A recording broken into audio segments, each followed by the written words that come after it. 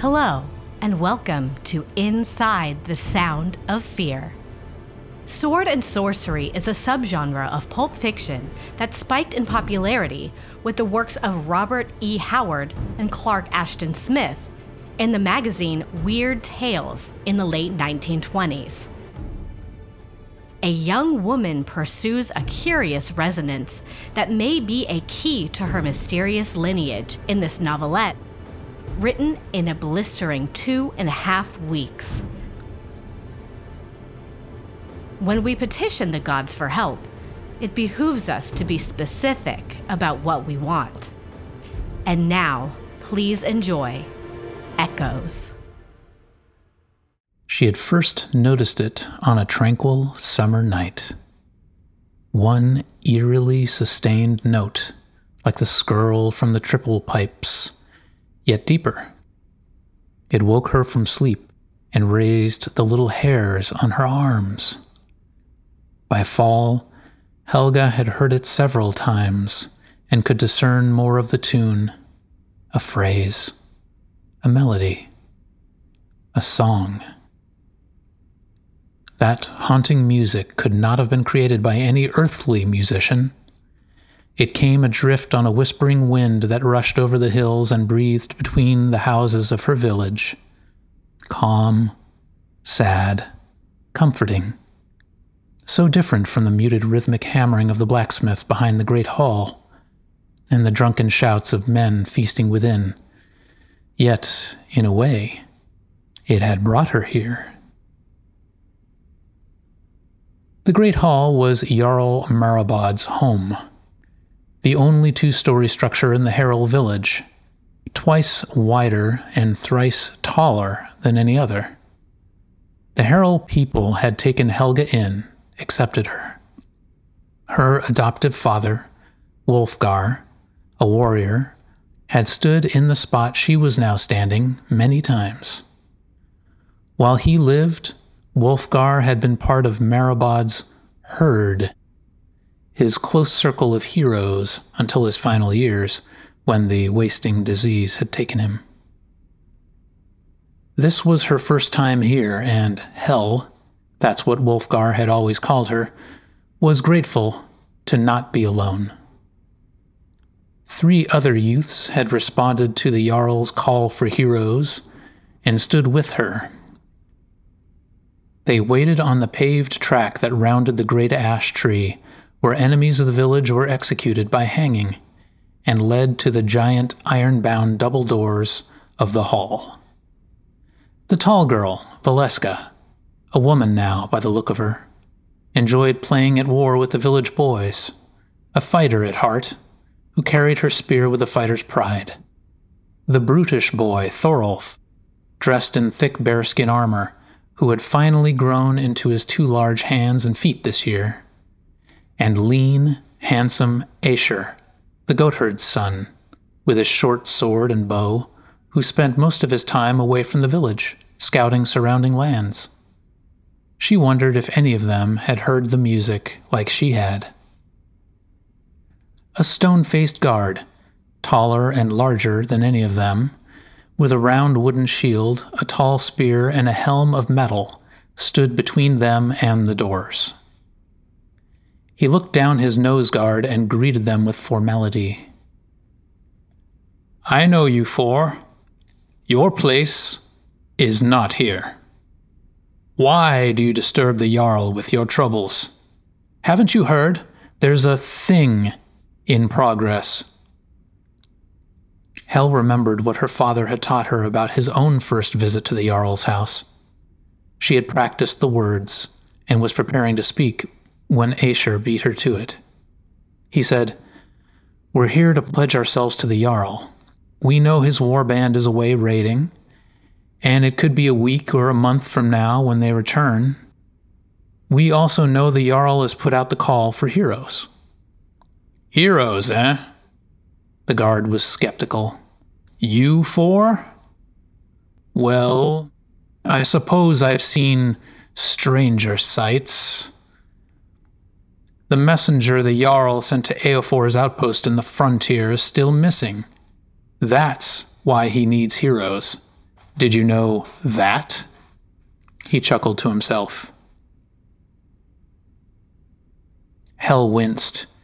She needed to make him take them seriously, or their journey would end here. I know you, guardsman. Your name is Garmer, right? It is. You're more experienced than us, true, and better equipped. I ask you how you felt the first time you stood before the Jarl and asked to join his herd. Was there anyone in the village whose heart was brimming with more hope of glory on that day? I suppose not. Then I ask, please, let us stand before the Jarl. The missing messenger could mean nothing. Or he could be deep in the forest with a broken ankle, praying for help. We 4 were raised by valiant men. Let our leader decide if we're worthy. The guard turned his attention to Aesir. I know you, he said, pointing. The goatherd's son. No one even knows who your father is. He pointed out tall Valeska next. You're the daughter of a leek farmer. Thorolf growled at the guard. At least I know your name, Thorolf. Your father was a fine warrior indeed, and you wear his bearskins. The man was favored by Odin himself, they say, a berserker on the battlefield. If you're wild-tempered like him, you're bound to kill one of your friends here along with the enemy.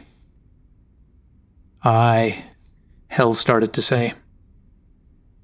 You're the only face I haven't seen, interrupted the guard, directing his blue-eyed gaze at her.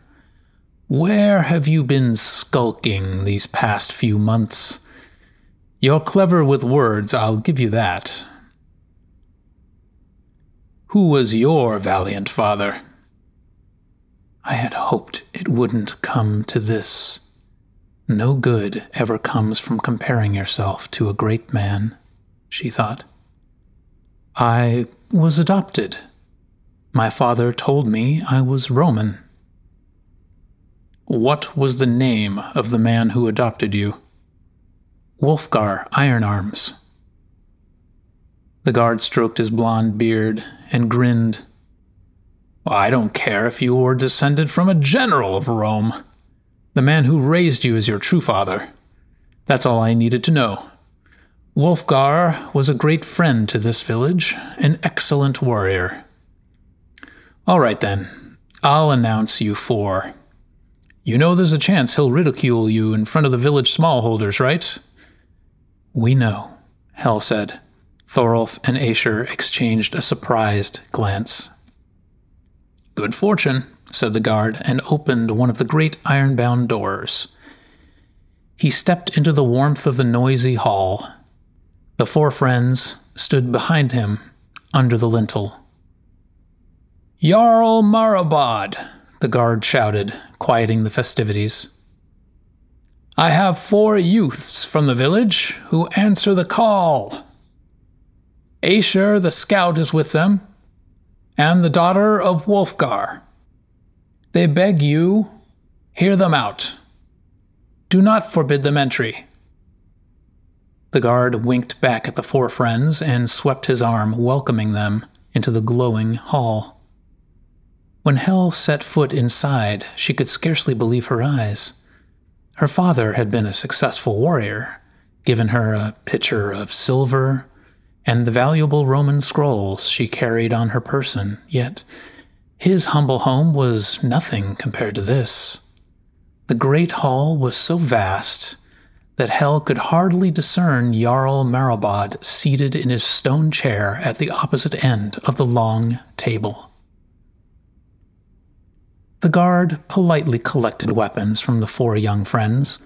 They rounded a great fire pit with spits of chicken and goat dripping fat onto the flames. When they had walked the length of the table, they stood before the most important people of the village. Hel had never been this close to the Jarl. He was muscular and tall, and also fat. He wore his black hair and beard long, halfway down his massive chest. Next to him were seated his young wife and a lean, battle-scarred bodyguard. Her heart pounded with anticipation, and she found herself short of breath. It wasn't so much that she was cowed by the impressiveness of the Jarl, it was what his lofty station represented to her. This was the moment. At last, she would be heard. Garmr said, "My Jarl, these 4 have volunteered to go to the frontier, check on Eofor's outpost, and investigate what happened to the messenger." The bearded faces of the village smallholders turned to face them. Jarl Marlbod said, "Aesir, you and your friends are most welcome to lend your help. My village is stretched thin already. With the messenger gone, and no idea what state the outpost is in, and my herd across the sea, we could use it." Like that, their journey had started.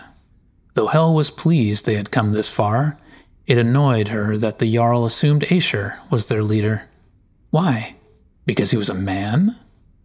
True, warriors were usually men, though there were exceptions like Freydis Eriksdottir or Unnur, the deep-minded, queen in the north. It was Hel's speech and her father's good name that had let them get to this point. Valeska was looking at the Jarl's wife, done up in her finery. Skuld was the bride's name, another Jarl's daughter from the Vend people to the northwest. She was slender and comely, with skin the color of milk, and straight golden hair, dressed in a garment dripping gemstones and silver. Still in the spring of youth, she made the Jarl, who had weathered skin, hair and beard shot through with gray, look old by comparison. In truth, this golden woman shamed the yellow medals and banners that hung proudly in the hall, such was her beauty. Hel nudged Valeska with her elbow, and the tall girl turned her full attention to the Jarl. Marlbod waved his hand, and the smallholders grumbled and picked up their plates, making room for the 4 friends at the table. Aesir spoke up. "We owe you, our Jarl, allegiance. Valeska's father and Hel's father were capable men, and Thorolf has inherited the bearskins, fierceness, and bravery of his father." "And what of your father, Aesir?" said the Jarl. "My father is unknown to me." "Then it remains to be seen if he passed down any bravery to you. This quest should ferret out the answer, though." The well-spoken scout paused, and the young man's discomfort pleased the Jarl. The crackle of the hearth fire hid the creak of Aesir's leathers when he shifted on the bench. At last, Aesir said, "It's true, our bravery has yet to be tested. The fact that we're here to offer our help and risk life and limb for the village proves our loyalty, though." "That was a weak brag." "We realize the heroes of the town are away raiding. If we wait for them, whatever has befallen the messenger could pay an unwelcome visit to the outpost." Hel added, "We'll ask Eofor if they've seen the messenger or know any details." The Jarl leaned into them, said, "You're well informed. Now, here's why it's important. If the outpost is lost, we risk our trade route to the south. Out in the frontier, Gepid bandits defy everything right in the world. They defy their own chiefs and the will of the gods. They raid what they can, grow nothing, and survive week to week. They will not stop until every house they encounter stands empty and deserted. It has been so for 12 winters now. The problem, I fear, is that the Gepids have kept company with the dead so long instead of burning them, that they have become twisted Draugr themselves, neither alive nor dead. We were once one people, though those days are long gone. Now the Gepids have run out of villages to sack and regard our side of the frontier with jealous eyes. The four winds blow traders of all kinds to Eofor's doorstep.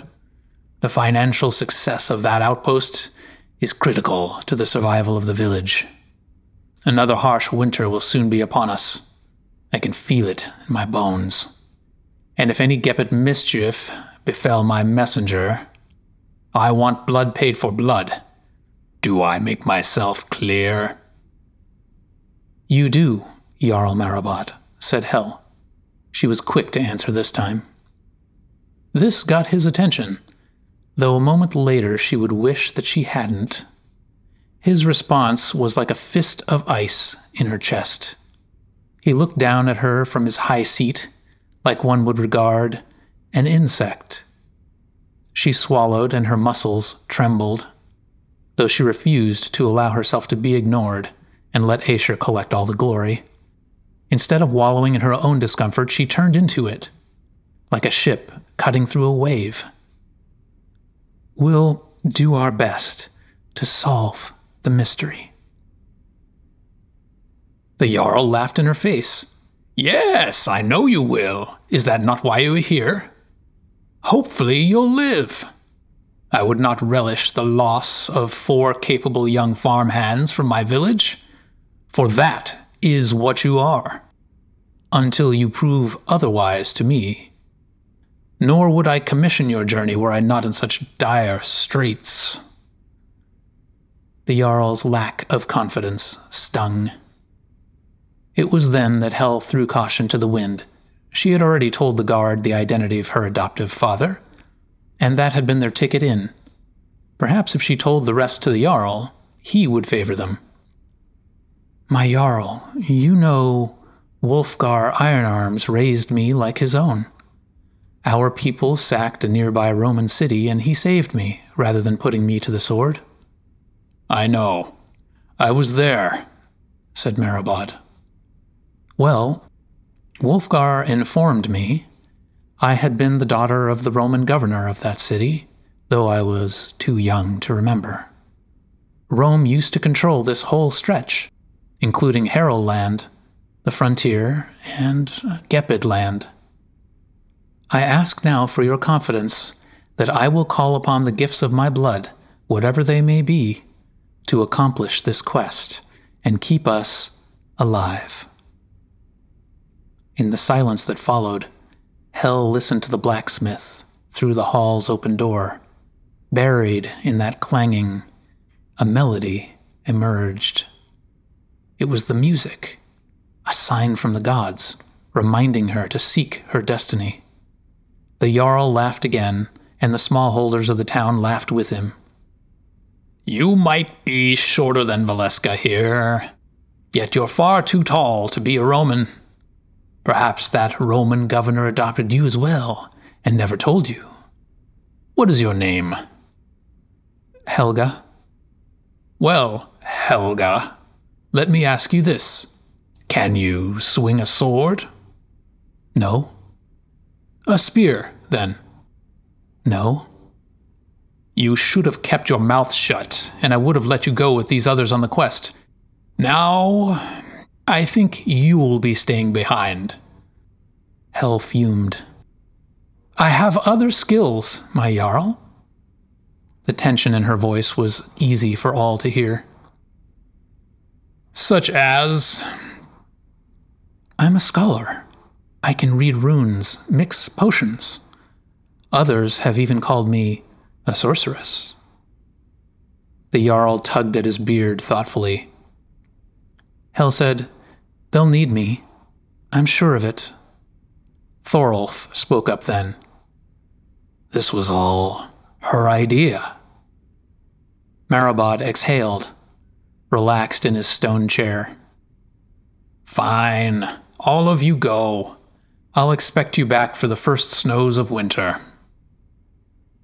Hel burned with silent rage. She had only been in audience with the Jarl for a few moments and had already lost respect for him. This man had risen to the height of power in their village, so presumably he had good sense. Why not acknowledge her bravery? Or Thorolf's? Or Valeska's? The Jarl's dismissive words lit a fire in her. She was resolved more than ever to prove she was more than a farmhand. Perhaps then she would have his respect. It took them a week to reach the outpost. By the end of the first day, they had reached the forest's edge. Aesir was a competent hunter, and caught them fowl and rabbit they roasted at the campfire at night. Hel mixed the meat and seasoned it with delicious herbs in a beautifully carved bowl she jokingly called Hunger. They hadn't needed the salted venison and other iron rations, so named for their resistance to spoiling, and also, perhaps, their taste, the Jarl had given them. The good food kept spirits high. So did the potential of success. Hel was silent most of the time, deep in thought, dwelling on how easy it had been for Aesir to speak with the guard and the Jarl, and how difficult it had been for her. She tried her best to not appear sullen to the others. She wanted to strengthen the bond with her 3 new friends. It would help their chances in battle. She heard the music again in the calls of woodland creatures, though the other 3 didn't. She mentioned she had been hearing it since the summer, and when she did, it made them less trustful. So, she retreated back into silence. Summer was long in the past. It was already sundown, barely after it was sunup. Thankfully, there was no rain, yet. The skies were often bruised at sunset with fast-moving clouds of violet and pink. The wooded path to the outpost was marked by a runestone every mile. The smoothed, pointed rocks were usually waist-high and chiseled with warnings, sayings, and legends. Hel had taught herself to read the language of the Romans, and the scrolls she carried with her had Tacitus translations for the runes, which she related to her friends for their entertainment, at night by the fire. Some of the stones related the accomplishments of ancient heroes like Gunnar Hammerdson, who could fight with both hands simultaneously, and was so fast. There were those who said he had fought with 3 swords at once. The latest one told the legend of the god Odin, and how he gained knowledge by hanging himself like a sacrifice from the sacred tree Yggdrasil. Besides Hel, Aesir was the brightest of them, and had no trouble understanding the legends.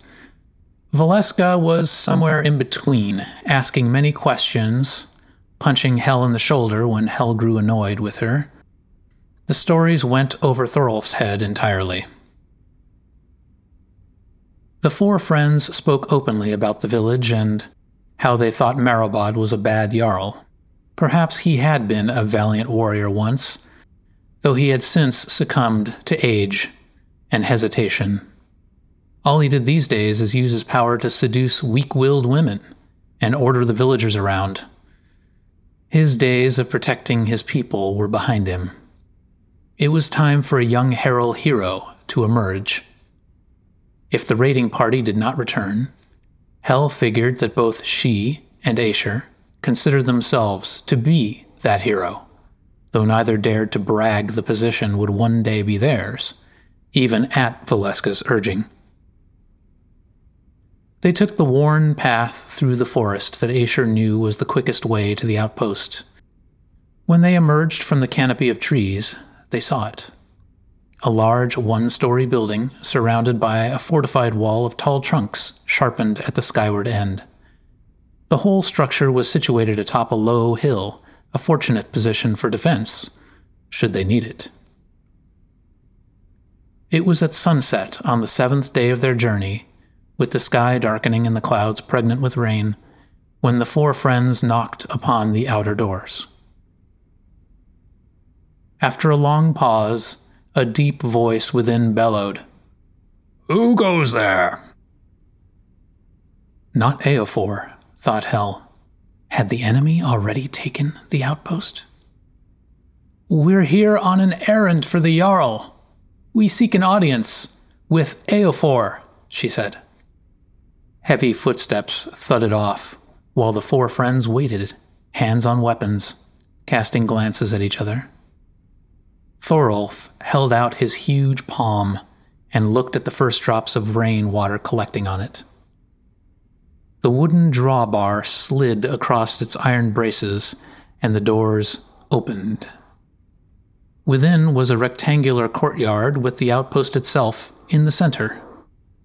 They were greeted by a young, simple-looking man with a large, red nose, a tall woman with steel-gray hair, and, standing next to them, Eofor himself, old and bent. "The Jarl sent you four?" Eofor said. "He must be more beset than I thought."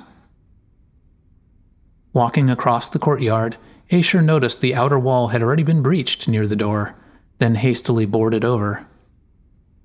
Eofor ushered them in out of the drizzle. The warmth of the building was pleasing. He sat them down at his humble table, put some victuals before them, and poured each a measure of mead. After that, he got down to business. "Sad songs are sung about the Jarl, the vicious raids and savages of the Gepid raiders who invade his land.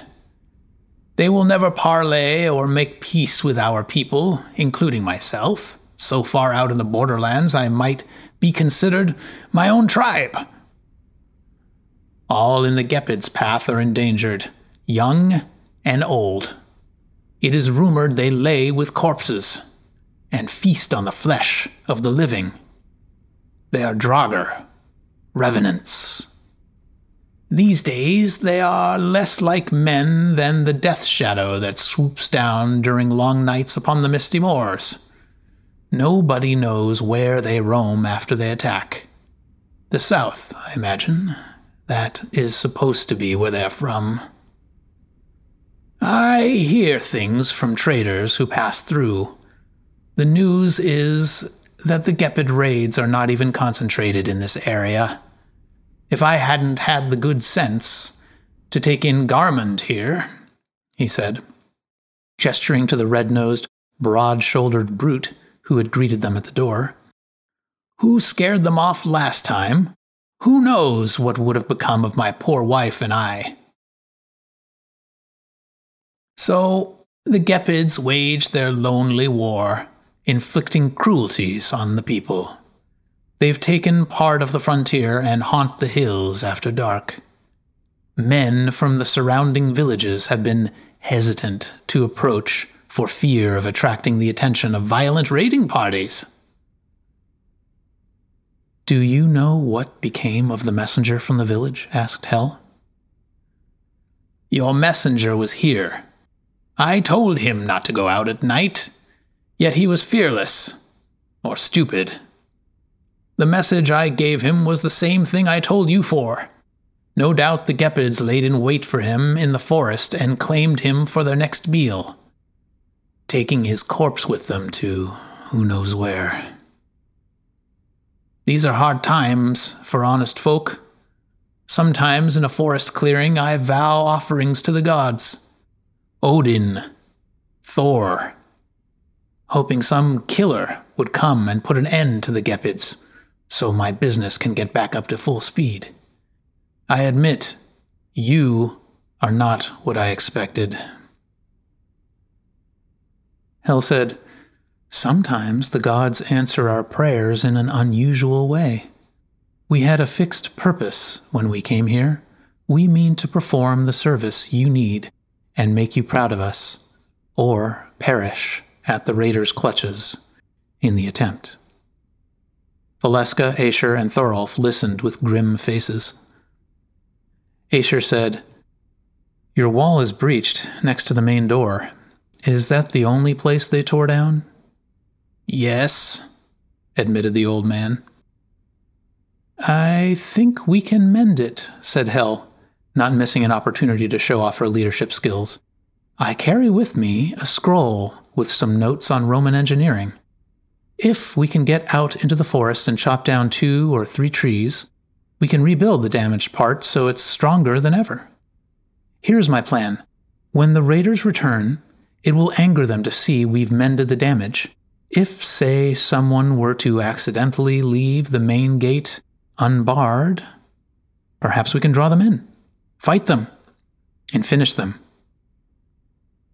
The old man slammed down his gnarled fist and stood up at the table. "Fight them? Are you mad?" Hel said, "Thorolf here is a berserker, favored by Odin. Being a sorceress, I can brew the berserker potion for him, with Deathbane and other ingredients I packed for the adventure. Valeska knows how to wield a spear. She can best any man her own age at the village. Aesir is an ace with his bow and arrow. We've been living by the grace of his hunter's skill." Eofor rubbed his ancient chin. "You have bravery, I'll give you that. Beckoning the enemy closer isn't something that ever occurred to me." He sat down. "All right, I agree. I've had a good long life. Yet for the sake of my wife Grilla and Garmund, I hope your plan does not fail." "It won't," she said with confidence. In truth, the stratagem played out well in her mind, luring them into the courtyard, closing it, then having Thorolf engage the raiding party with his axe and Valeska with her spear, while Aesir picked them off with arrows from atop the outpost roof. "Do you think they'll attack tonight?" "No," Eofor said. "You're certain?" The old man nodded. "They attack when the moon is full. It drives them mad with bloodlust. The moon is not yet full for 3 or 4 more nights." "Then we have time." The next day, after breakfast, they went out into the forest, felled 3 trees, and brought back the wood. Under Hel's direction, they mended the wall. To cut and lug the wood back up the hill to the outpost was heavy work. Thorolf was the strongest of the group and did most of the swinging and lifting himself. The young warrior felled the trees one by one with his battle axe. Thorolf carried one end of each heavy log, while the others, with simple-minded Garmund, Eofor's helper, pitching in, gathered around to lift the other. They brought the wood back to the wall, while the cold rain seeped into their bones. Doing something challenging together helped raise the spirits of the group.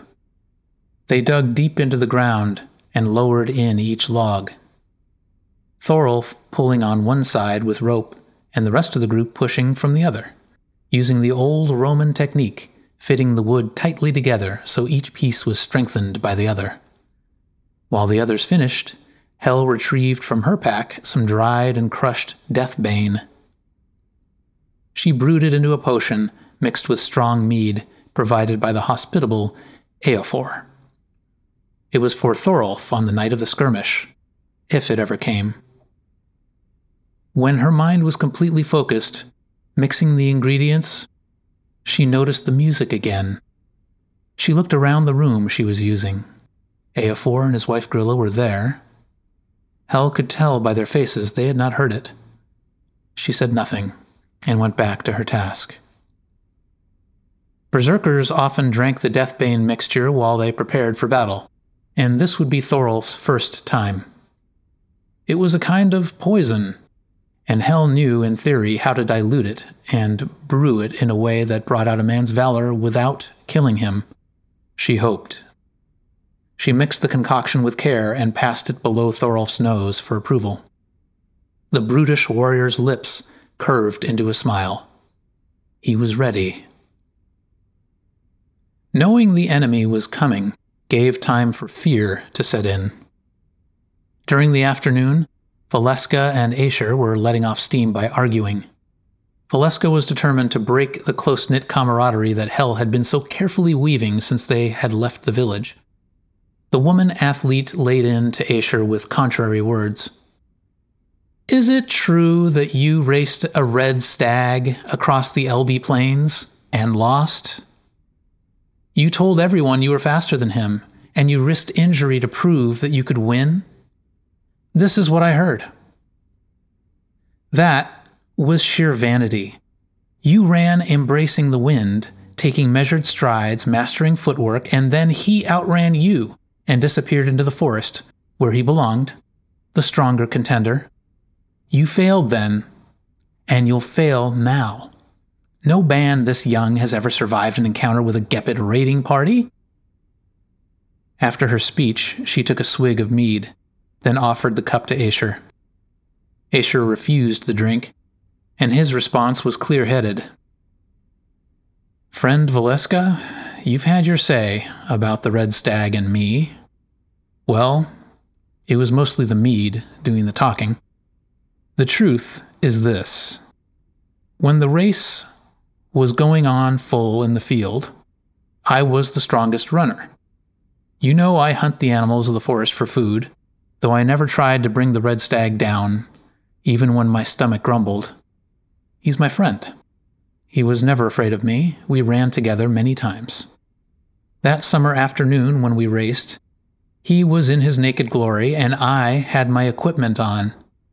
We were evenly matched for a while, though the boys from the village were not the only ones watching the race. A hungry gray wolf, an outcast from his pack, closed in on us when we approached the forest. I maneuvered myself in between the wolf and the red stag, and the hungry predator attacked. The legging of my leather armor kept me safe, though the wolf was desperately strong, brought me down and pulled me toward the trees with my leg in its jaws, while the stag ran into the forest. I was granted one final chance, and I gave blood for blood. My sword plunged, and the ordeal was over. Through my own hands, I finished off the beast. There would be no furry wolf face gnawing and gloating over his banquet in the dark of the forest. Often, for a measure of courage, fate spares a man. Though I was worn out, I survived, came through with my life, and returned safe to the village. Now that I think of it, I can't recall any foot race you entered, Valeska, which bears comparison. I don't brag when I say neither you nor the stag were ever much celebrated for facing danger in actual battle. If you were truly keen or courageous like you claim, you would be with the Jarl's herd now, instead of here, untested, with the likes of us. The Gepids may best you and Thorolf if Hell's plan fails. I think they will find me different. Thorolf is much stronger than I, that's certain. Yet sheer strength is no match for a cool head in combat. If we survive and manage to protect the outpost, then I'll join you and go bravely to Mead the morning after. Everyone was nervous, except, it appeared, Hel, who was measured in her speech and calm even when the night of the full moon arrived. It was time. Of course, she was afraid for her own life and for her friends, though she knew acting confident would in turn inspire confidence in them. Over the southern moors, down through the post-rain mist, the gods' forsaken Gepids came, greedily loping, hunting for prey at the repaired outpost. Moments after sunset, under the cloud murk that the full moon hid behind, 2 groups of 5 moved toward the outer wall. They did not approach with fear. This was not the first time they had scouted the grounds. The first group, barrel-chested brutes, with shields and swords, arrived at the gates. The iron-banded door creaked on its hinge when their filthy hands touched it. Hel had planned it so they would think the door had been left unbarred due to some oversight, and the plan worked. Hot with battle lust, the raiders slipped through the open door and ran shrieking into the courtyard, maddening for blood, pacing the length of the floor with their loathsome tread. A baleful glow, flame more than light, flared from their sunken eyes. By the light of the moon, their skin looked covered with ash. They charged the shadows of Eofor and his wife inside the outpost building, ready to shoulder the inner door and create mayhem. Aesir took aim at the rushing raiders from his position on the roof. He had planted arrows in the thatch all around him. In one quick motion, he drew a sharp arrowhead to his fist, held his breath, and released. It flew true to its mark, hitting one of the invaders in the chest, tail feathers springing to the nipple. The victim let his curved sword drop and stumbled forward, arrowhead lodged in his liver. He lay dying, panting his life away into the earth of the courtyard. The raider at his side readied his weapon and faced Aesir's direction. Too late. The scout had already loosed a second arrow that hit the second Gepid low in the groin. The arrow hit him under the pelvic bone and transfixed him there. The invader stopped and immediately sank down on his haunches, then fell to one side. He stretched out on the ground like an earthworm. Then the mist of death came swirling down and closed his eyes. At Hel's signal, Thorolf, who had downed the Deathbane potion, came screaming out of the shadow, brandishing his battle axe over his head. The young berserker was carried forth on a wave of battle frenzy, ready to let his weapon drink the blood of their enemies. A third raider raised his wooden shield, and Thorolf's blow hit it squarely. Thorolf ripped the shield from his enemy's grip, with the axe still embedded in it, and used his bearskin-lined boot to unpry his weapon, then drew back to bring the heavy blade down on the unarmored man's shoulder. The shieldless Gepid looked like a cut slab of beef, the shoulder and arm practically separated from the torso. Bones sheared through, hot blood steaming the night air. The victim let out a high-pitched yell and lashed out with his remaining arm, cutting at Thorolf desperately with his blade. The dying marauder slashed Thorolf across the wrist and the belly. The bearskin armor protected his belly, though the berserker's thick wrist was bloodied. Thorolf's opponent fared more poorly. Down he went, like a felled tree, still gripping his sword, nourishing the earth generously from his wounded shoulder. The man's eyes met Thorolf's in the dim light, and the Gepid spoke something softly in a different language. It sounded a bit like, "Wait." Yet Thorolf did not wait. He raised the axe and brought it down on the head of his enemy again and again, until the Gepid's skull cracked open and the exposed brains were bathed in moonlight. The last Gepid stopped to take note of his felled companions. That was when Valeska stepped out of the shadow at her position by the doors. Now she was on one side and Thorolf on the other. The Gepid threw his sharpened dagger at the closest target, Valeska. It was a decent shot, though Valeska was like a Valkyrie in that moment, lithe form flowing like the waters of the Rhine. She sidestepped death. When the warrior woman closed in, the Gepid raised his sword to parry the attack, though Valeska's spear thrust was too strong. The quivering haft slid along the Gepid's blade edge, and the point penetrated deep into the raider's chest, breaking through the ribcage to drink his heart's blood. Now the second group of 5 raiders came barreling through the outer door, rushing past the engaged fighters toward Hel's position. Quick Valeska intervened. The tall woman let out a half-growl and speared one of the Gepids in the back. The shaft pierced the invader from kidney to diaphragm. He left his feet and thudded, forehead against the ground. At that moment, Thorolf shouted his fierce war cry into the night, and all the courtyard turned to him. The berserker fought on like he did not feel the wrist wound at all. The potion was working. The 4 remaining raiders converged on Thorolf like the fingers of a hand closing to make a fist. One grabbed the pommel of a throwing dagger, drew back his arm, and threw. Thorolf was already screaming, running at full speed to meet his attacker. The Gepid was rattled. His arm trembled with fear at the oncoming warrior bristling with bear fur, and he hardly had a hope of hitting his target, yet he made a lucky shot. The flying blade hit Thorolf underneath the chin. The berserker's knees instantly gave out, and he tumbled face first into the ground. Thorolf tried to stand, though the other 3 raiders converged, stabbing him with their sword points again and again. One of the invaders dropped his weapon. Aesir had hit him in the throat with an arrow. The Gepid he shot knew something was wrong, though he was not certain he had been hit until he felt the point of the arrowhead protruding from the other side of his neck. He sank to the floor and coughed. Blood flowed from his mouth and nostrils. That was enough of a beating for the 3 raiders who remained. They retreated back to the open doors and bent to pick up Thorolf on their way out, one grabbing the berserker's shoulders and the other 2 grabbing his boots. Hel couldn't see if her friend was alive or dead. She and Valaska ran to catch them, though the invaders moved fast, retreating into the shadow of the wall. Hel looked up at Aesir. "Shoot!" It was too late. The invaders had disappeared. Morning came, and what was left of the troop gathered in the outpost kitchen. The beaten Gepid's departure left the ignominious marks of their flight, where they'd skulked away to their lair with Thorolf's bloody corpse in order to do who knows what.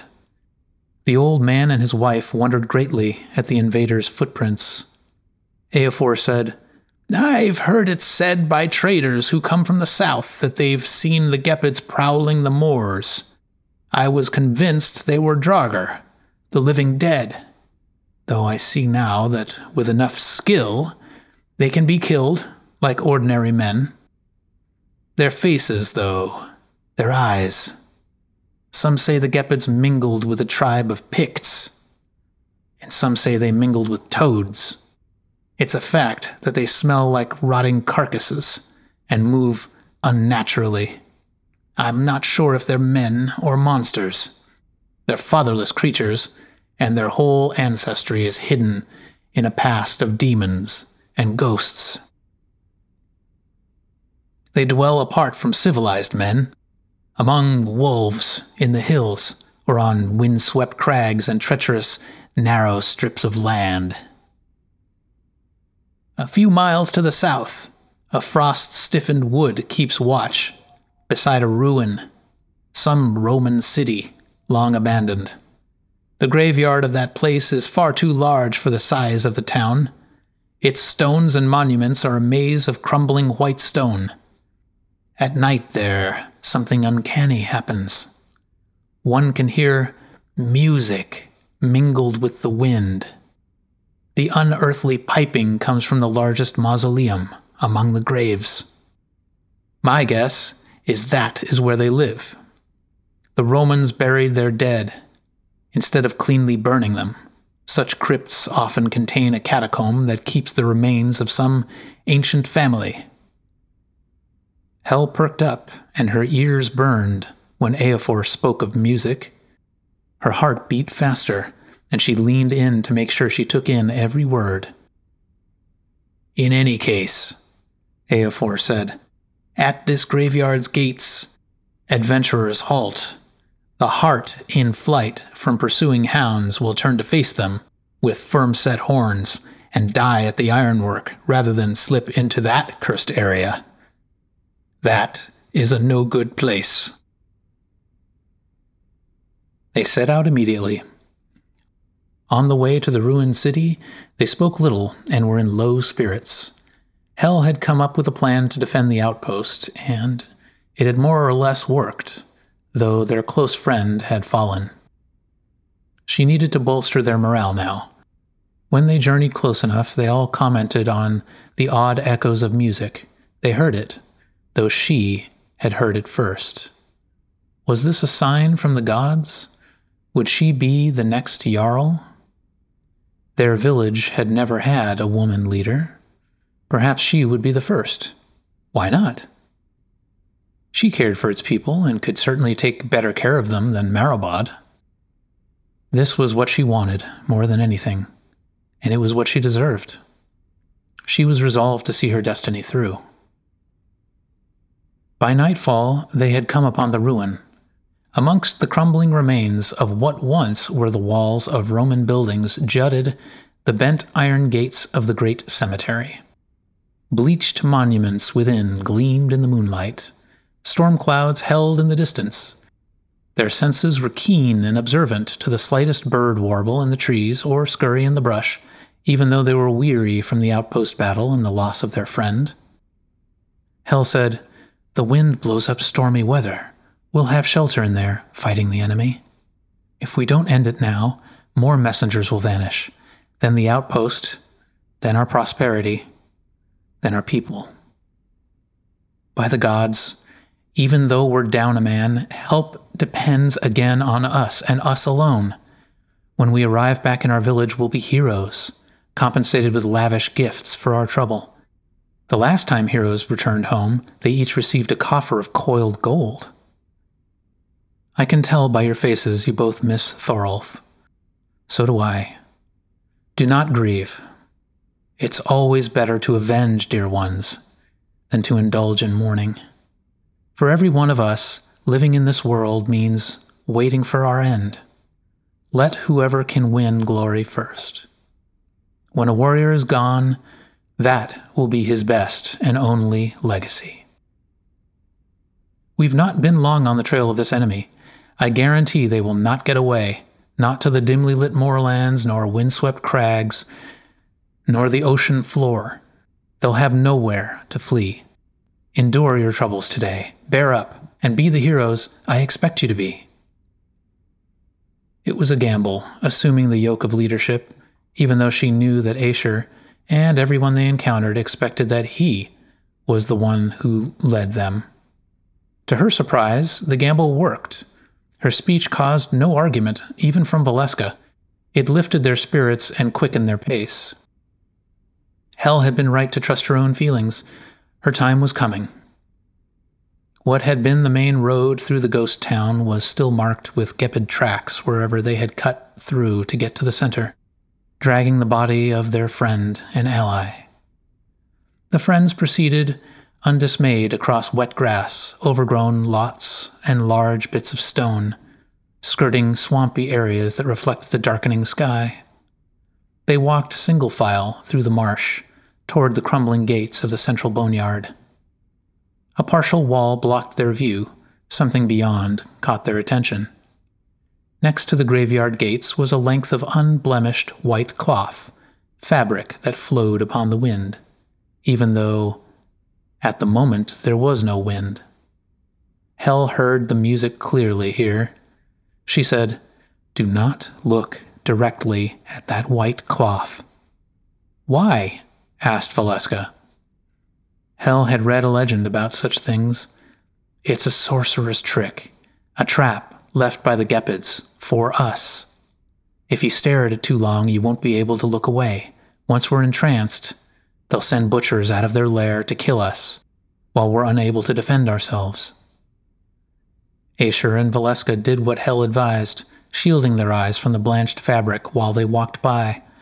They skirted dismal trees, growing at odd angles above gray stones. There was a pool of still water infested with reptiles and croaking frogs. Soon they were at the towering central mausoleum that had a spire taller than their great hall in their village. It was guarded by 2 flame-eyed Gepids with spears. The haunting music could be heard by all, echoing from the darkened entrance. The 3 friends took cover behind a large gravestone, and Aesir nocked an arrow. When Hel gave the signal, he drew the arrowhead to his fist, peeked out from behind his cover, and shot. It flew true to its mark, hitting one of the invaders in the neck. The victim let out a hideous gurgling sound, let his spear drop from his shocked hand, and fell backward. The guard at his side readied his weapon. Though he didn't have enough time to shout the alarm, the wily scout had already loosed a second arrow that punched through the man's chest. Gasping, the second enemy went down to bite the dust. The young heroes closed in on their fallen foes. One of the foul-smelling Gepids had an iron keyring. Hel took it.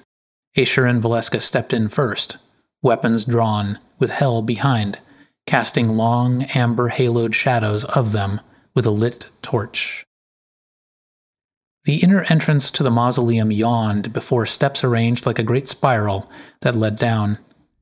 Within it was musty and sharp-smelling, like a poorly ventilated hall after a season of heavy rain. There were a few empty spaces in the walls where corpses ought to be. They looked all about them for some other way. It got cold and damper by degrees when they descended.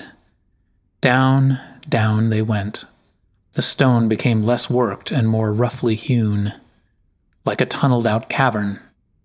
Soon they had walked a spiral deeper into the earth than the mausoleum's spire was tall. At the bottom of the stairs was a door. It was a sore blow to the companions, a hurt to each and every one, when they came to Thorolf's head at the landing. Hel took the head, placed it in a sack, and secured it to her adventuring pack. "I'll be damned if we're going to let them decorate their home with our friend," she said. Valeska and Aesir smiled grimly. An iron key they had retrieved from the down guard opened the door. The torchlight illuminated a storeroom where the hateful Gepids kept the treasures that they had raided over the years. They were interrupted by an eerie call. Not the music, more like a conch shell being blown. From where the four friends had come, armed Gepids with eyes of flame responded to the call of that awful battle bugle. The one who commanded them was a thick figure with the body of a man and the antlers of a stag. This creature drew a great horned bow and shot Aesir in the thigh, while the scout shot his own volley at the charging Gepids that spilled toward them. Aesir's aim did not fail. He dropped 1, 2, 3 of the enemy, killing his way back up the stairs. Then a second seasoned shaft from the enemy leader stuck deep in Aesir's flank. The accuracy of Aesir's shots got poorer and poorer. He was swiftly overwhelmed, prodded by barbed spears, and rudely kicked off the stairs, plummeting to the bottom of the central shaft that was filled with ruined bits of stone and skeletons of men from bygone days of Roman glory.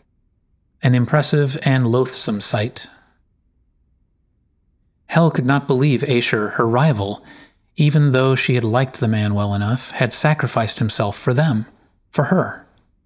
She had attempted to outdo him at every turn on their journey, to win a greater portion of the group's respect.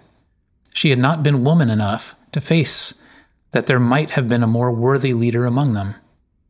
Had her friends known her innermost thoughts, she would have lost repute with them, not that any of it mattered now if they didn't survive their current predicament. Valeska and Hel's backs were at the treasure room, a cul-de-sac with no exit. The women were outnumbered at least 10 to 1. Hel's mind was racing. There must be some way to survive this. The stag lord approached. Valeska gritted her teeth, indifferent to death. She would soon meet the menace of the dark. An item lent to the tall warrior woman by Hel when they had left the outpost proved to be of no small importance. The scholar sorceress had handed her a chain-link shirt of mail, a rare item Hel's father had worn into battle himself. The metal had been tempered in blood and had never failed anyone who had fought and faced the worst dangers. This was not the first time it had been called upon to perform heroic feats. Valeska turned to Hel. "You've done your best for us, and if we survive this, I'll always have your back. If this combat kills me, take care of yourself, and be sure also, my beloved friend, to send my father my portion of the treasures we receive. Let him take note of it, and take it into his old age. With this spear and this armor, I shall gain glory or die." After these words, Valeska charged the enemy, thrusting into the undulating line of reeking Gepids, arm pinned against the rough rock of the catacomb. She knocked the enemy one by one into the chasm. Hel followed behind with their only source of light. After losing a few more of their number, the stag lord and his raiders retreated up the stairs. Their antlered foe sent warrior after warrior charging down at Valeska, yet, even though she had the inferior tactical position, she bested each one. It took an eternity to fight their way back to the top. The few Gepids remaining who had haunted those caverns, scavenged, and existed in the dark for years, sensed this woman was getting the best of them, so they lunged together, clutching, stabbing, and managed to seize her in their grip. Yet her body, for all that, remained unscathed. The cut of their savage daggers and curved blades failed to rip her war shirt. She twisted free. The enemy had her cornered, though.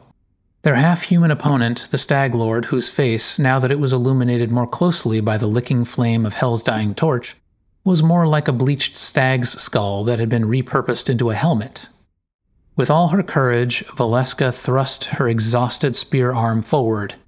The tip of her weapon hit the skull helm and sang. The spear cracked the bleached helm, yet refused to bite into the scalp beneath. Her weapon had spared him and failed the woman in her need. 2 Gepids closed in and grabbed Valeska on either side, each one clutching an arm, and they brought her before their leader, the Stag Lord, whose face was now visible. He leaned in to gloat over his capture and leered at Hell. Valeska glanced at her friend, and that look said it all. The sure-footed fighter was defeated. Even the strongest of warriors eventually stumbles and falls. The Gepid readers stood still, like dead men, awaiting the Stag Lord's command. The Gepid leader bent and sliced Valeska's throat like one would sacrifice an animal to the gods. When the warrior woman's lifeblood poured out onto the earthen floor of the catacomb, the Stag Lord was entranced. Every spurt was beauty to him. He couldn't look away. It was like the haunting music had been for Hell. Then suddenly, a thought came to her. This was the moment for which she had been waiting. Drawing her knife, she stepped between the deferential Gepids, behind their distracted leader, and sliced his throat. He fell to one knee and looked up at her, his own blood gushing out over his clutching hands, trying to stem the tide of mortal red to no avail. Then he did something strange. His lips curved into a smile, like he was at peace with his life ending, or perhaps he simply appreciated that he had finally been bested, thinking previously that was impossible. There was still the matter of the leader's men. They could have whirled upon her and thrown her into the pit. They could have stabbed her with blades or beaten her with rocks. Yet they did not. The gods had decided Hell's victory, and the Gepids knew it. Instead, they gave her space to walk without interference. 2 of them brought out a wooden coffer the length of her arm and opened the lid. The last light of her torch fell on the glint of gold and silver pieces. An armband in the shape of a snake, a gold ring with a snarling hound signet. They laid the container at her feet. They expected her to lead them. It was their way. She had killed the Stag Lord, and they hoped she would take his place. Were these now her people? Her looks had always been darker compared to the heralds of her village. She was Herald. Was she also Gepid? She could return here after she had received her due from the people who had raised her. She could unite the 2 peoples, make the raiding stop, or focus a war effort on another group. Grow their borders with a combined force of Northmen. She had survived the fall of her enemy. She set the bag with the head of Thorolf in one of the alcoves at the mausoleum entrance. There was no point in being sentimental now. She hefted the treasure box and left the catacomb. When she stepped into the moonlight, the last few silent, confused Gepids took the first few steps with her, abandoning the moldering gray tunnels and the remains of the Stag Lord. Then she distanced herself from them. She went her way, they went theirs. She headed away along the footpaths and trails she knew, wrestling with the loot she had carried all the way from the dank dungeon. In a week, she cleared the forest and approached within sight of her village. Several men strode out to greet her and help carry the weight. In she came to address Meribod, courage proven and glory secure. The treasure was spilled at the feet of the Jarl, a delight to behold for his guards and the 2 smallholders who had come to see him that day. They stared at it in awe. Marabad was silent. "So, Jarl, I'm glad to bring this prize from the haunted graveyard in the frontier. It's a token of triumph, and I tender it to you. I barely survived the battle underground. It was a hard-fought, desperate affair. If the gods had not helped me, the outcome would have been even more disastrous. Although my friends were hard-edged, they did not survive. The gods allowed me to gain the advantage for a moment, and that was all it took to deliver the fatal wound to their leader. The other Gepids were cowed when he fell. I have avenged the evil done to the heralds." Jarl Marabad examined the coffer of gold with raided treasures from years past. "A protector of your people, though none of your friends survived? That is suspicious. Who knows if command of the evil Gepids has not fallen to you, clever girl, and you wait for us to relax our vigilance and slay us when you have the advantage, like you did the Gepid leader?" Hel was speechless. "And Aesir? I find it hard to believe he died, while you did not." "Why so concerned for Aesir?" said a soft voice above them. "You sent them all to their deaths, did you not?" It was the beauteous young wife of Marabad, Skuld. Blonde hair swept down from her head. She leaned on the railing of the second story of the hall that looked out onto the Jarl's long central table.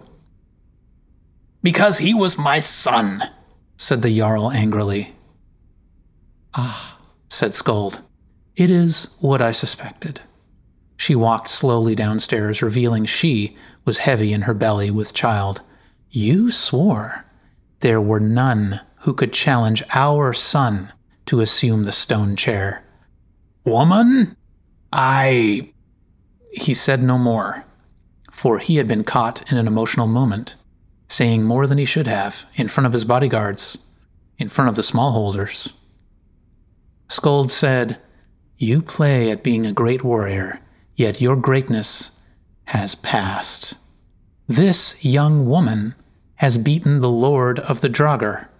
You should respect her. She leads the inglorious dead whom Odin will not claim." Marabad flinched.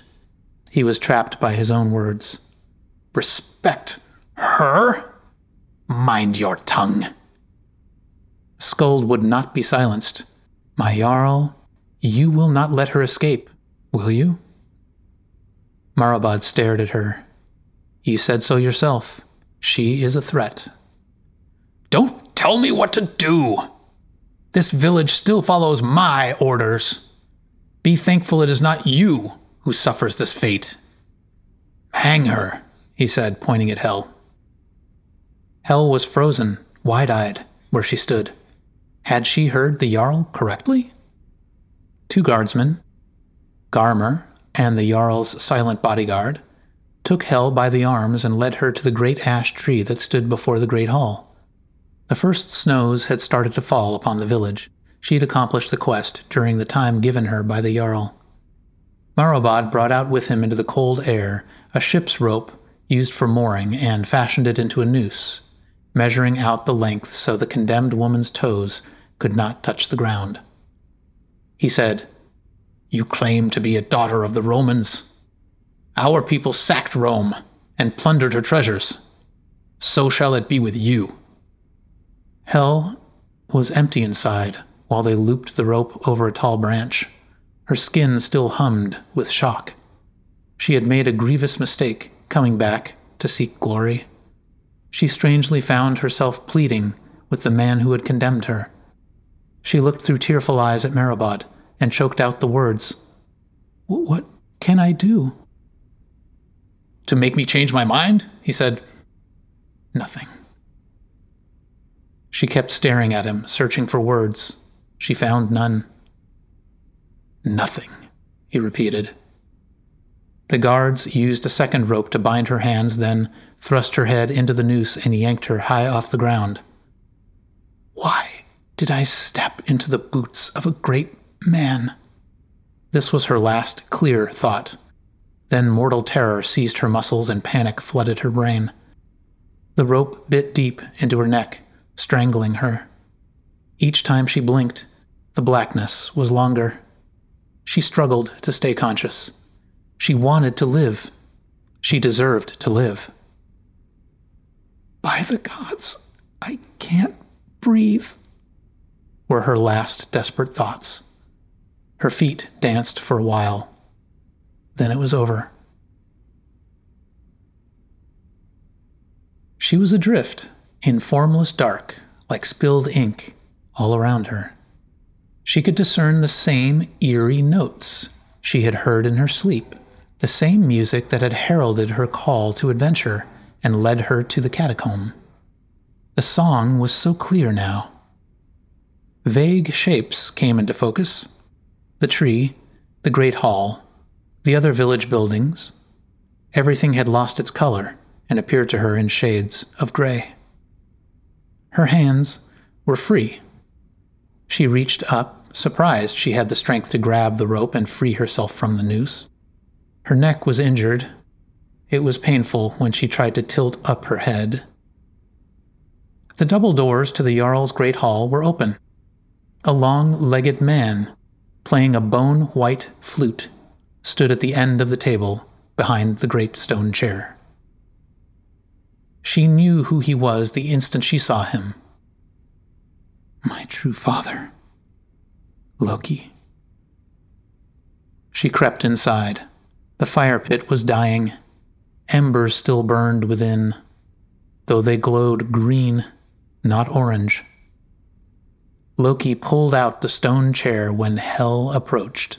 Her dagger and bowl were laid out for her, a place setting for an approaching meal. The chair was not exceedingly wide like she had remembered. This could not have accommodated the Jarl's ever-widening backside, though it was a perfect fit for her. When she sat down, the knowledge came flooding into her mind at once. Of course, she realized, I am the daughter of Loki. Therefore, I am a goddess. The other gods had been mortal once. Odin himself hung from a branch of the World Tree to receive the knowledge of the runes. Then Wolfgar, his wife, everyone she had ever known in the village who had died of disease, hunger, or an accident during their mortal lifetime, even strangers she had never before laid eyes upon, silently filed in, took their seats upon their benches, obediently waiting for her command. She beckoned her adoptive mother and father to sit on her right and left.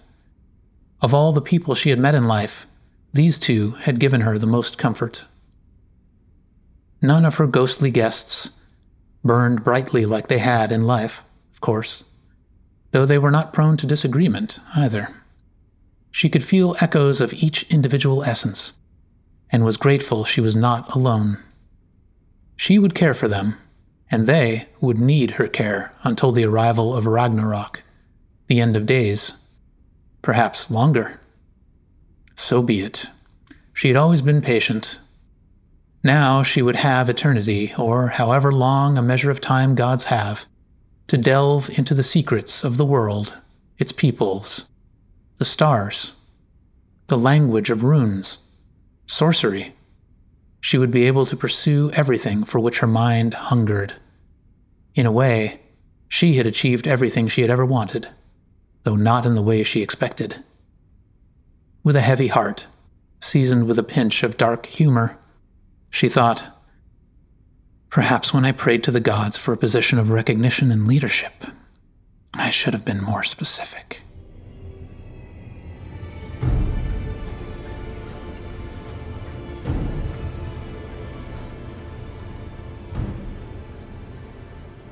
Well, hello, Victor. How are you today? Hey, Josh. Good. How are you doing? Doing pretty good, you know? Life's moving along.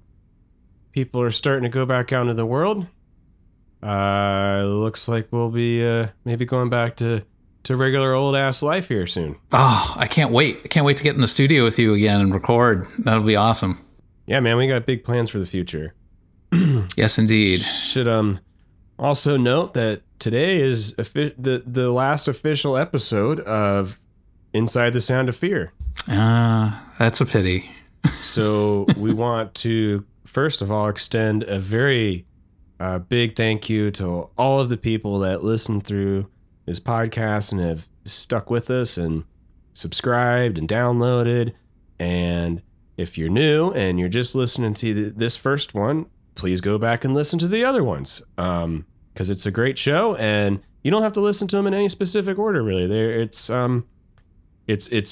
what they consider evergreen content, so you can kind of take it in however you want. There's nothing. The only thing we tied to a specific time is that you will know it's COVID, because we talk about that, because that happened in the middle of this show, which I don't know how we would have avoided not talking about it. But yeah, do you have anything you'd like to say, Victor? Yeah, no, just thanks for everyone who subscribed, downloaded, talked about the show. Really appreciate it. You know, Bill, James, Matt, all of you guys, Ashley.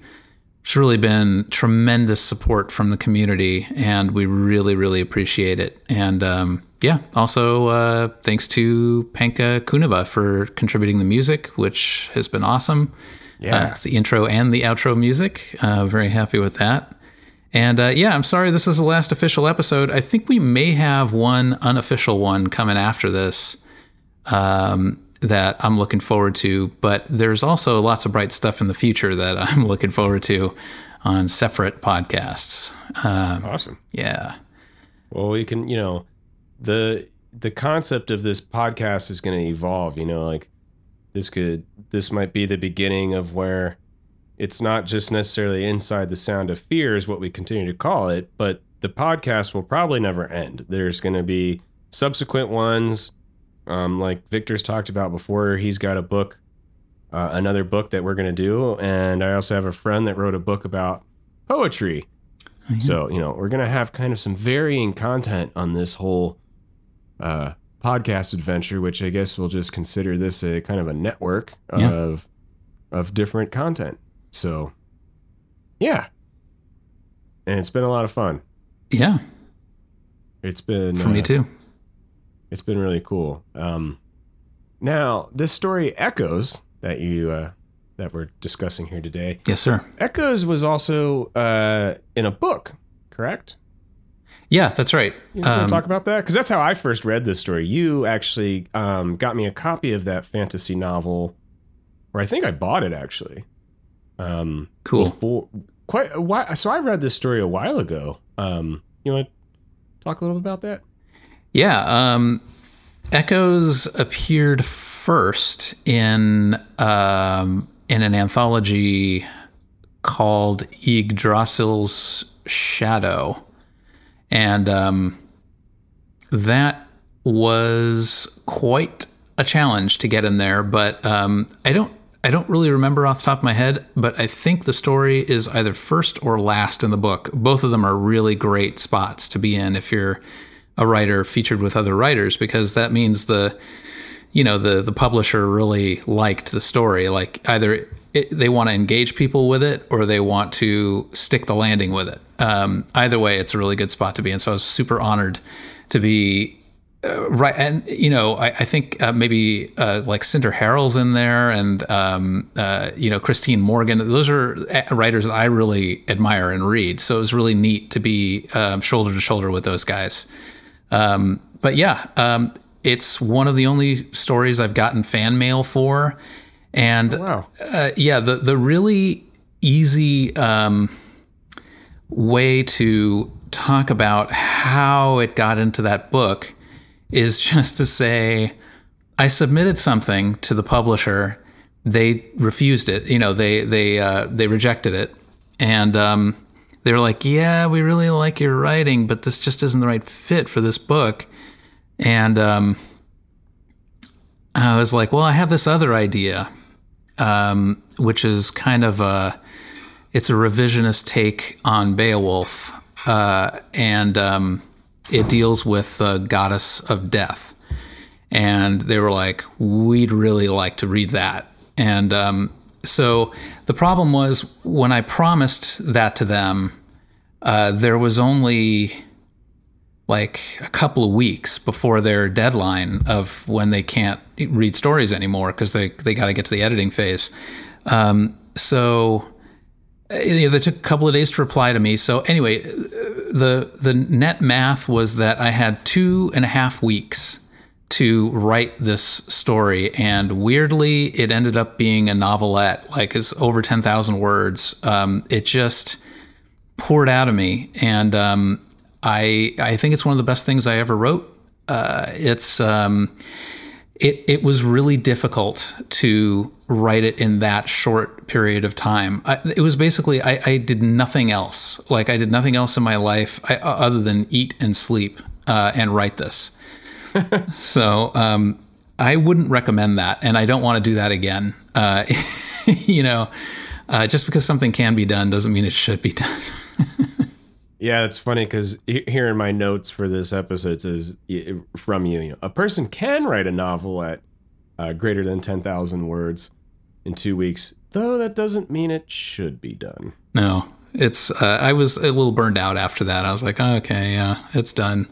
But I was honestly, I was really happy that it turned out well at all. I was a little surprised that it turned out well, but it turned out really well.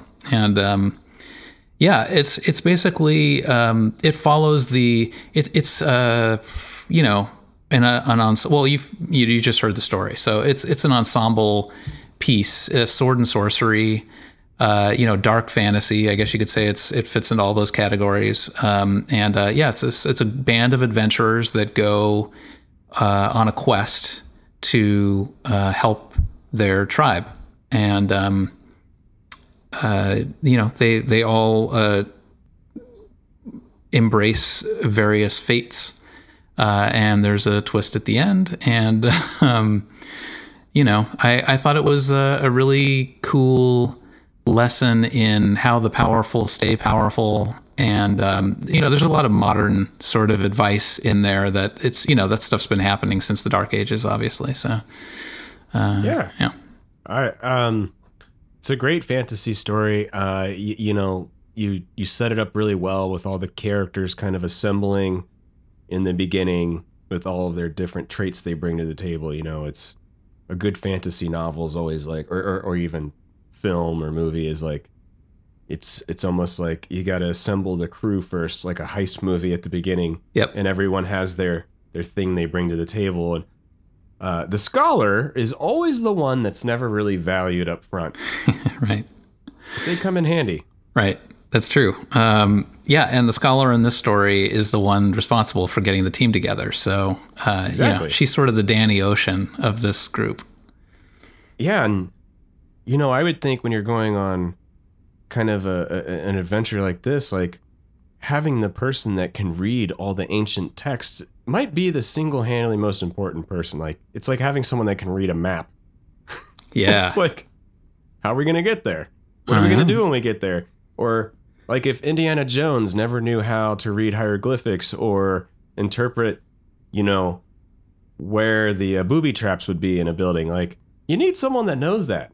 Yeah. That can spot that kind of stuff. Yeah, and somebody that can read and write in the Dark Ages is pretty special. Like, that's not common. No, I would imagine it was not very common. Yeah. So I did a ton of research for this, and it was awkward because I didn't have time to ever not be writing. So I just did the research while I wrote it. So sometimes I would stop, look something up, but most of the time I would just write for what I thought the truth was, and then I went back and researched it in the editing phase and built it out or deleted stuff if I had to. That wasn't right. That's really awesome. Yeah. So, I mean, these Nordic figures, I think they're familiar to a lot of people for reasons because they're like real characters, right? So some of them are real. Yeah. The main characters I made them all up, but the Jarl Marobod is real, and the two warrior women that Hel brings up at one point or another are both real. You know. And every time you say Hell, her name, I immediately think of one of my favorite beers, which is like a Hell's Lager. Yeah. Yeah. You know, and I was like, yeah, is that where that comes from? Were you thinking of beer when you came up with that name? Yeah. Yeah. Maybe a nice lager. You know, there's a really cool brewery here actually in Washington. Odin, the Odin Brewery. Yeah. Which is cool. I mean, the name is Odin, but all of their beers are like, they have one called like Asgardia Pale. They have Hell's Lager, and they all have prolific, you know, like Nordic figures on the cans, which... Very cool. When I was reading this, I was like, I could just kind of organize all my cans of beer and make them act out the story together.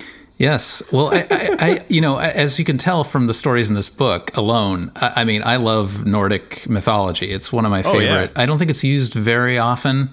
Although, you know, Neil Gaiman's book, Norse Mythology, came out a couple of years ago, and that's definitely improved the profile of Nordic mythology to modern audiences. But, you know, a lot of people write about Greek and Roman mythology, but Nordic not so much. And I think it is just as rich a well to dip from. And yeah, really like it. Like the original stories, and I like the revisionist stories, and yeah. Well, you moved to the right state to be into that kind of stuff, because it just, Washington or the Northwest in general just rings like a kind of Nordic presence, which maybe is why someone started a brewery here called Odin. It makes sense. Yeah. There's a lot of Swedish stuff here in Seattle. There's a Nordic museum that I've been to that's awesome. Right. We've talked about that before, yeah. Yeah, I took a copy of the book to them, and they ordered a few more copies, so they had it for sale in their gift really store cool. for a while. Yeah, that's really cool. I never even thought of that for a promotional means for a book, you know, or like, because it's true. Every time I've gone to like an art show or an art gallery or somewhere like that, they always have some literature in there that is usually from like local artists or stuff, you know, like that. And yeah, that's really clever. You thought of that. Yep. Well, yeah, my friend Bob mentioned, hey, why don't you go down to the museum and see if they want to buy it? And I was like, yeah, I think I'll do that. Yeah, you know, I got in to see the exhibits as well, and they bought a couple of copies, so that was cool. That is cool. Maybe I should talk to the Odin Brewery for you. I go there almost every Friday. Interesting. I like that idea. Yeah, I'm not much of a beer drinker these days, but I know, yeah. I'd make an exception if they were. I think client. You would have to, because you and I have talked about you know, a real lagers before, you know, like a true, you know, like German lager, or even just a true European lager is hard to come by, and like even in the States, people will say it's a lager, but like it's still got cornflake in it or some shit like that, where this one is like it's like an old world recipe. It's almost got this kind of hint of like a spice on the back end of it that I heard is like, when they made their beer, you know, they're like, well, this should be a Nordic lager. Like, that's why it's called the Hell's Lager, man. Yeah. I'm making a note of it. Yeah. It's a very cool brewery. It's down here in Tacoma. Cool. They did not sponsor this episode, by the way. Oh, they should have. Because before we started the recording, Victor and I were talking about... if they had, then we would have sampled some and given a review on the show. That's right. We would have.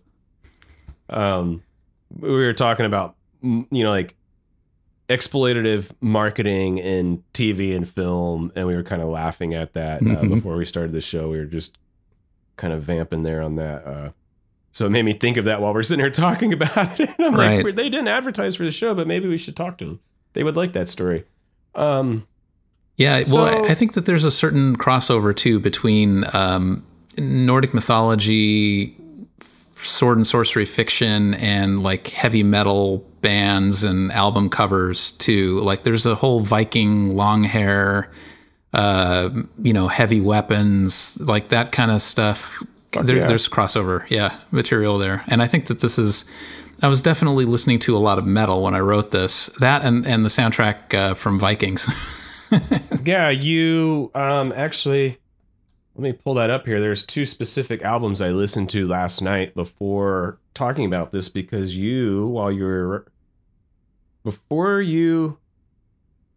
think it was when you first got it published, you told me about this. You told me exactly the story you're telling me right now. Let's see here. You recommended, while you were writing this, you said you listened to Cathedral. Specifically, let's so we get this right. Specifically, Forest of Equilibrium was one of the albums you said you were listening to. Cool. Fucking great album, by the way. Yeah. All their stuff's really good, but this one's pretty awesome. I mean, just, you guys can't see the cover right now, but just reminding Victor of it. Yeah. It's very heavy on the fantasy, and it's obscure as shit. And what was the other one that you recommended? Oh, Electric Wizard. Oh, yeah. Electric Wizard was the other one you said you listened to while you were writing this book, and it was Come My Fanatics. Oh, yeah. Was the album. It's great stuff. Yeah, I just listened to the Dope Throne album, and it's awesome. That's what I have here from listening to, because I was like, oh shit, I can't stop there at this album. And I saw that Dope Throne was their most like popular one. Yeah. It's pretty fucking awesome. Yeah, it's a long ass album, but it's definitely worth the saga of listening to. It's an epic work. It is a long album. It's an hour and 15. Well, hour and 15, but they're just, yeah, it's long for a metal record. Yeah, it's long. It's long for a modern person to sit down for that long, and you'll want to do that. You'll want to listen to the whole thing. It's awesome. Yeah. Yeah. My friend Callie recommended that to me, like last year. And I think I had heard the title track, which is also really long. It's like 10 or 11 minutes. Yeah. But then I finally heard the whole album because she was like, no, it's really good. And I was like, all right. And it was worth it. It's worth the reward of listening. That's awesome. What's funny is I had those notes in my phone from you before, when we started this whole podcast. That little blurb wasn't even written in the outline for today, because I was like, last night I was like, wait a minute, I said, we're doing the show tomorrow, and Victor recommended these metal albums to me when he did that book, when he wrote that for that book. And I was like, gotta look it up. And I was like, I had listened to them when you originally sent them to me, but that was, over 2 years ago, probably, right? Yeah, yeah. And I was like, fuck, where the hell am I going to find these albums without texting him at 11 o'clock at night? I'm so glad you did that. And I looked through my phone, and there they were in my like reminders section, because that's like the last place I put things sometimes in a scramble. I'll just put it in my phone somewhere. And so it was buried in the reminders thing, and I was like, there it is, right there, Cathedral. Check out these albums, yeah. Yeah. So you got like your recurring theme that you've kind of lived by through your writing career going on with this, right? Kind of come to your destiny type of moment. It's sort of evil. Not evil. It's sort of dark wish fulfillment. I mean, the main character seeks power and notoriety, and she gets it, but it is used against her by those that want to hold on to their positions, that think that she might threaten them. And that's a good corporate skill to know if you're working in a corporation, a political situation with other employees, about how to make your moves if you want to rise up the corporate ladder. It's always good to be cautious when you do that, and smart. And I think it's a pretty valuable lesson. But it's also just a cool adventure story, So I did stuff that, I mean, there have been versions of Beowulf or adaptations and versions that have been done. I mean, Michael Crichton wrote Eaters of the Dead, which is a retelling of Beowulf, and there's a movie called The 13th Warrior that's based on that book, and then there's an animated Yeah, it's a great sounding. I think it's an underrated movie too. It didn't get that much attention when it came out. No, yeah, it's it has some flaws, but it sounds awesome. Like I remember being blown away by the sound design in the theater when I saw it, and it's also got a score by Jerry Goldsmith, so it sounds great. Yeah, it's fucking awesome. And the way I thought it was a really clever way to dance around having another language in a movie. And someone can write us and tell us that other movies have done this. It's the only one I know of off the top of my hand where he's sitting around the fire. He just gets, he gets picked to be the 13th warrior. And right. I love that. I love that scene, by the way, where he's like, wait a minute, 13 warriors, they only count 12. Yeah. The guy's like, you are the 13th. And he's a Spaniard, and he wasn't even it's almost like Clerks. He's like, I'm not even supposed to be here today. Right. Yeah. He's that's right. like it would be the joke is like he just stands up and he's like, I'm not even supposed to be here. Yeah. The character's supposed to be Arabian, but it's he's a Spanish actor because it was Antonio Banderas. Yeah, Banderas. Yeah.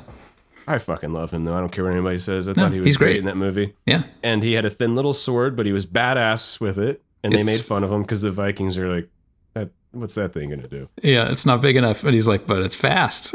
Yeah. And he's a very effective warrior. But when, he meets all these people, he can't speak their language. He doesn't know what the hell they're saying. And they did subtitles at first. Right.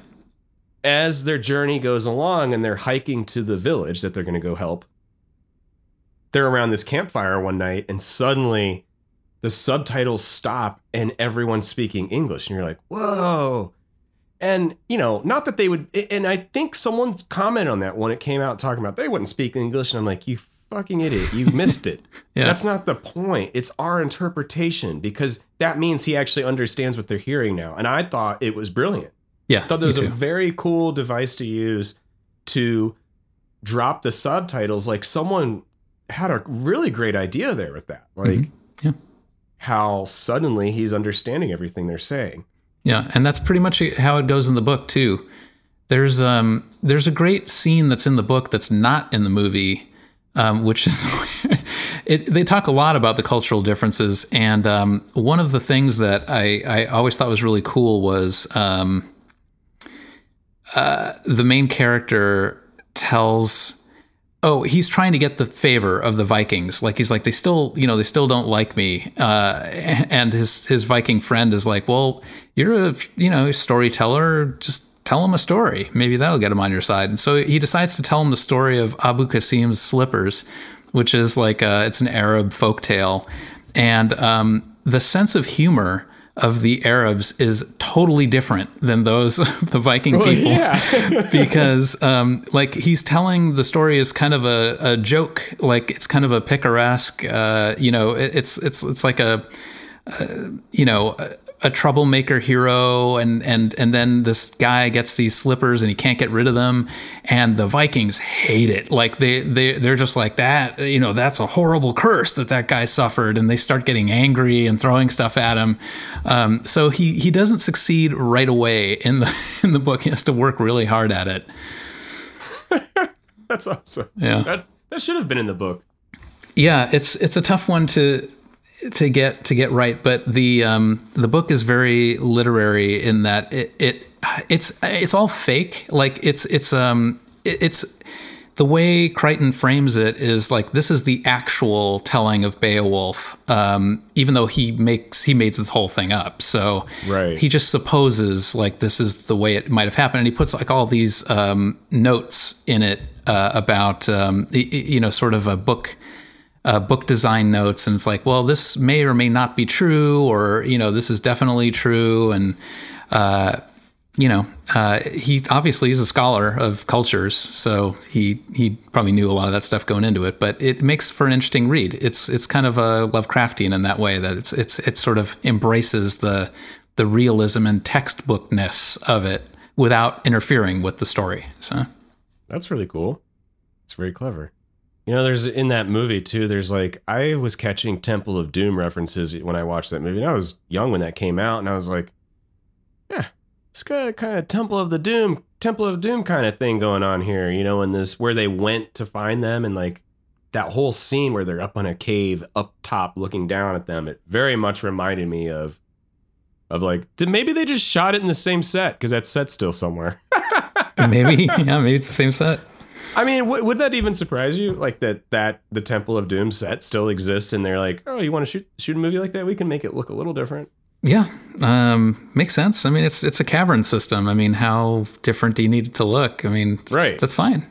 Sure, it works. I'm glad you brought that movie up because that's one that I like, and I've been shunned for it before. They're like, oh, that movie was so cheesy. It was such a 90s blockbuster style where they just put the most handsome man in it from that time. And I'm like, man, I think you missed a good movie. Like, because it's a cool story. A good movie. Yeah, and I always liked the theme of like folklore tales like that, because it's just, it's what I like about The Princess Bride. Like, it's an adventure.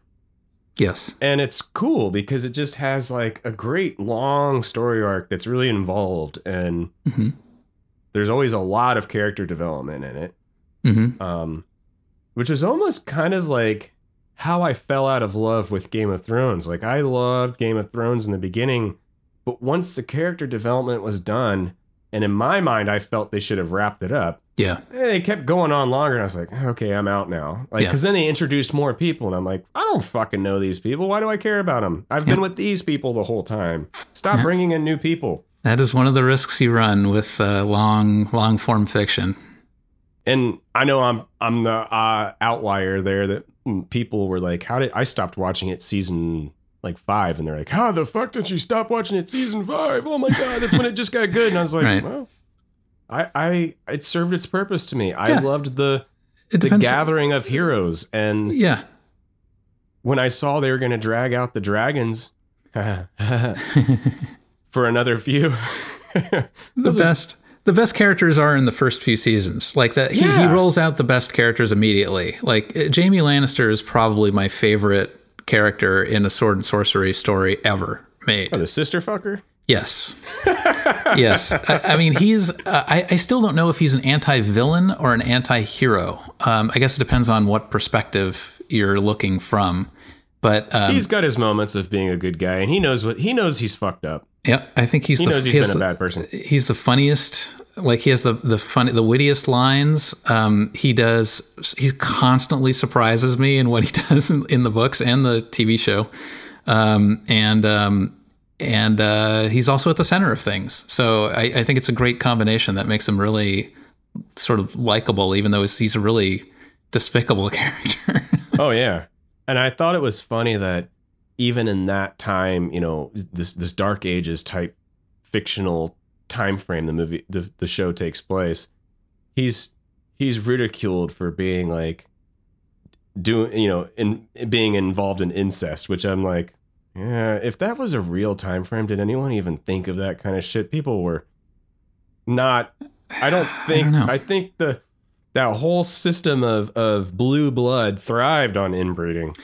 Certainly in Egypt, it was acceptable at certain points in history. Anyway, I don't know. I think it's like if you started getting problems in the royal lines with deformed kids, that's when the what do you call it? The taboo probably emerged about, you can't sleep together if you're brother and sister or cousins or whatever. And that's what carried on to the modern day. But yeah, it's an interesting thing. I don't know. I don't have any brothers or sisters, so that's really alien to my experience. It's yucky. What else we got to talk about here in this story, Victor? Well, I'm done with my notes, so I'm just letting you run with it now. What else do you want to talk about? Cool. Well, I just wanted to mention one thing, and that is that we're recording this on May 20th, 2021, and I just got word last night that Kentaro Miura, the creator of the manga book series Berserk, died. And he has died before finishing Berserk, which is a tragedy. Wow. But that series was monumentally inspirational for me. I definitely couldn't have written this story without it. I couldn't have written Scripto Inferior without it. I think it's just the most brilliant example of sword and sorcery, deep characters and story, but still exciting, titillating, R-rated, high-quality action, highly unique characters and situations. Really highly recommend anyone out there listening to this. If you're into animation, watch the animated Japanese TV series of Berserk that it's like 1997, I think it was made. So the anime is a little primitive by today's standards, but it's definitely worth watching. There's so many fantastic things that happen in that show. I can't recommend it more highly enough. And I'm deeply sad, and I cried last night when I found out he died. Yeah, it's a big moment for me, but his legacy lives on through his fans, of which there are many, including myself. So there you go. Yeah. Well, always sad to hear, our inspiration to our careers when we hear something like that pass on. It's always sad, but I'm glad that you are here today to write those stories from your inspiration from that. I appreciate that. Yeah. And considering he was my age when he died, it also kind of rammed the existential point home that it's like, oh, am I living my best life right now? Like, if I was Miura and I died after having created Berserk, that's not too bad. That's at least there's something that's on the map that people can look to and be inspired by. But I hope that somebody is inspired by my stuff in that way, in someday in some way. So that would be great. You always inspire me, man. Thanks. I appreciate that. Yeah. One note I was going to go back to that you talked about earlier was about kind of like coming to your destiny, not the way you planned for it, and Farewell Concert definitely has that theme in it, of course, and it's a big theme in a lot of your stories, but it's making me think of practicing magic and kind of anyone that's into that. It's like it's a very good tale too of like especially when you said the thing about your age and dying, it makes me think of that. Like I practice some magic rituals, and my wife and I do, Daryl and I do. Mm-hmm. And you do have to be very careful what you wish for, because, if you just ask the universe and you try to manifest for, let's say, money, mm-hmm. you might get it in the way you weren't hoping. Like maybe a relative dies and you get that inheritance. So it's like, it's good to be specific. Yes, it's very good to be specific with your intents. And I mean that where I'm coming full circle with this back to, what you're talking about is that with Berserk is that, not saying he practiced magic or anything at all, I'm not even insinuating that, but it's like you should think about that with your life. Everyone should. It's like with what you're doing is that, are you manifesting the things that you intend to do? And that if anything from all this fucking quarantine and whenever I hear someone die young, that's what I think of is like, what are you going to do with what you got right now? Yep. And manifest your intentions in the most specific ways.